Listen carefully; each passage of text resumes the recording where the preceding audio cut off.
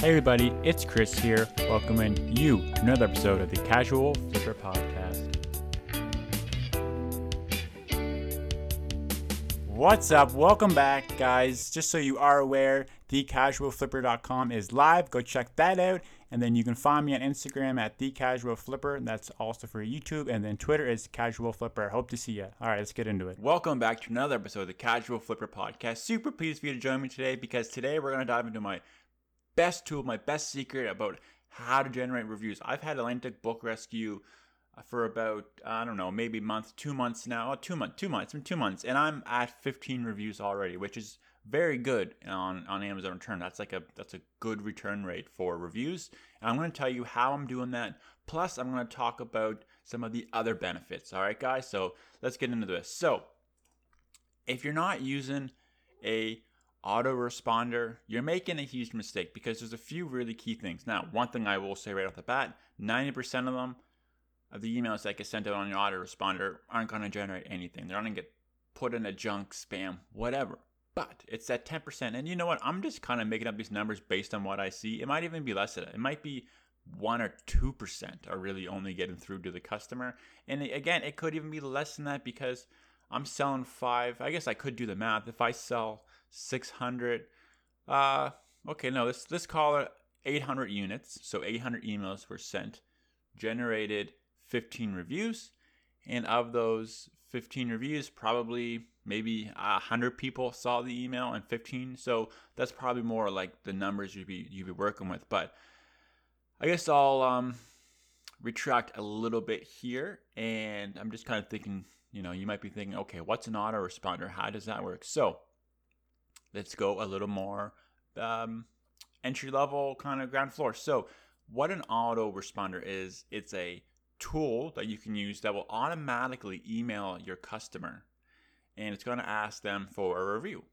Now, a lot of people will just sign up for one. You can, if you just Google like Amazon autoresponder, a whole bunch will pop up. I personally use Sellerboard, and the reason I use Sellerboard is, and to be okay, you know what? I actually didn't even know autoresponders existed. It just happened to come with Sellerboard, which I use to track my profits and also keep Amazon accountable with returns and stuff, because it tracks what they owe you, which is really nice. So the autoresponder was just a nice feature. Then once I learned about it and started using it, I was like, the power is very strong, and I'll tell you a few things that I do with that. But first, so if you want to use an autoresponder, Google it, or you can sign up for Sellerboard, and that link is in my show notes, and also all my YouTube videos will have it as well. And that's the one that I'm using. I'm really enjoying it. It tracks profit, everything.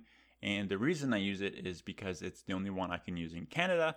But even if I had more options, now that I use it, I see the power of it, I probably wouldn't really switch unless there was some real reason to do so. But I'm really happy with it. It's a great program. So the autoresponder will send an email to a customer when an item sells. You can, exclude certain SKUs if you don't want a certain email to be sent out for a certain item. Like I remember I had this one item where the item description wasn't super good, and I was like, geez, I don't know if I want to ask for reviews on this, so I would exclude that item. I just stopped selling it because it was just unneeded stress in my life. So anyway, plus I don't really sell items anymore, I'm all books. So the autoresponder using Sellerboard will send an email to the customer asking a review. Now, where I think a lot of people make a little bit of a mistake here is they'll just use the generic, or they'll tweak it a little bit. Real success I've had is honestly creating my own.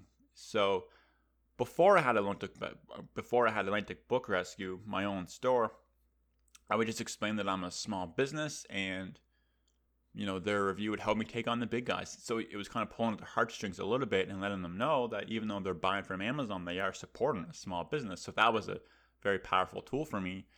And now that I have my own local kind of website and stuff like that, I explain what my brand is all about in that email, and I invite them to check out the website. But what I also have done, which has been very cool, is I've also linked on that email a Google Forms where they can fill out some information about their experience.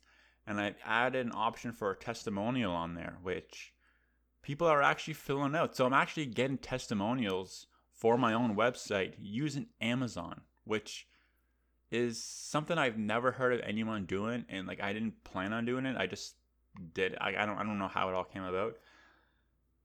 So that is just something that I thought would be really worth sharing because it's very good. It's a different way of using an autoresponder is to generate awareness for your brand if you are building your own thing. So that's been super good, and the feedback's been good. And if I get some negative feedback, that's going to actually help me going forward. So I've already gotten a few reviews for my own website using an autoresponder. But other than that, if you don't need the brand part of it, if you pull on people's heartstrings and humanize yourself and make yourself relatable, people are going to be more likely to review you rather than just sounding like a generic robot. Because when I was using the default email that they set up for you, I was getting more reviews. Like they will work regardless. Like you will generate more reviews, but I wasn't generating as many as I am now. And now that I've really fine-tuned my email, I've really humanized it, I'm getting reviews every day. And the great thing about reviews is as you get more, Amazon trusts you more, you're more likely to get the buy box if your price is a little higher. So price is probably the most important factor in the buy box, like within a 5-10%. But I would say reviews are probably second or third. You know, depends where your item's stored as well is also very important. But having positive reviews is definitely a good thing. And I think that using your autoresponder to generate reviews is well worth the money. Plus, if you're using Sellerboard, it comes with a whole bunch of other features. Now, I don't really care if you use Sellerboard. It doesn't really benefit me, but like it's gonna help your business.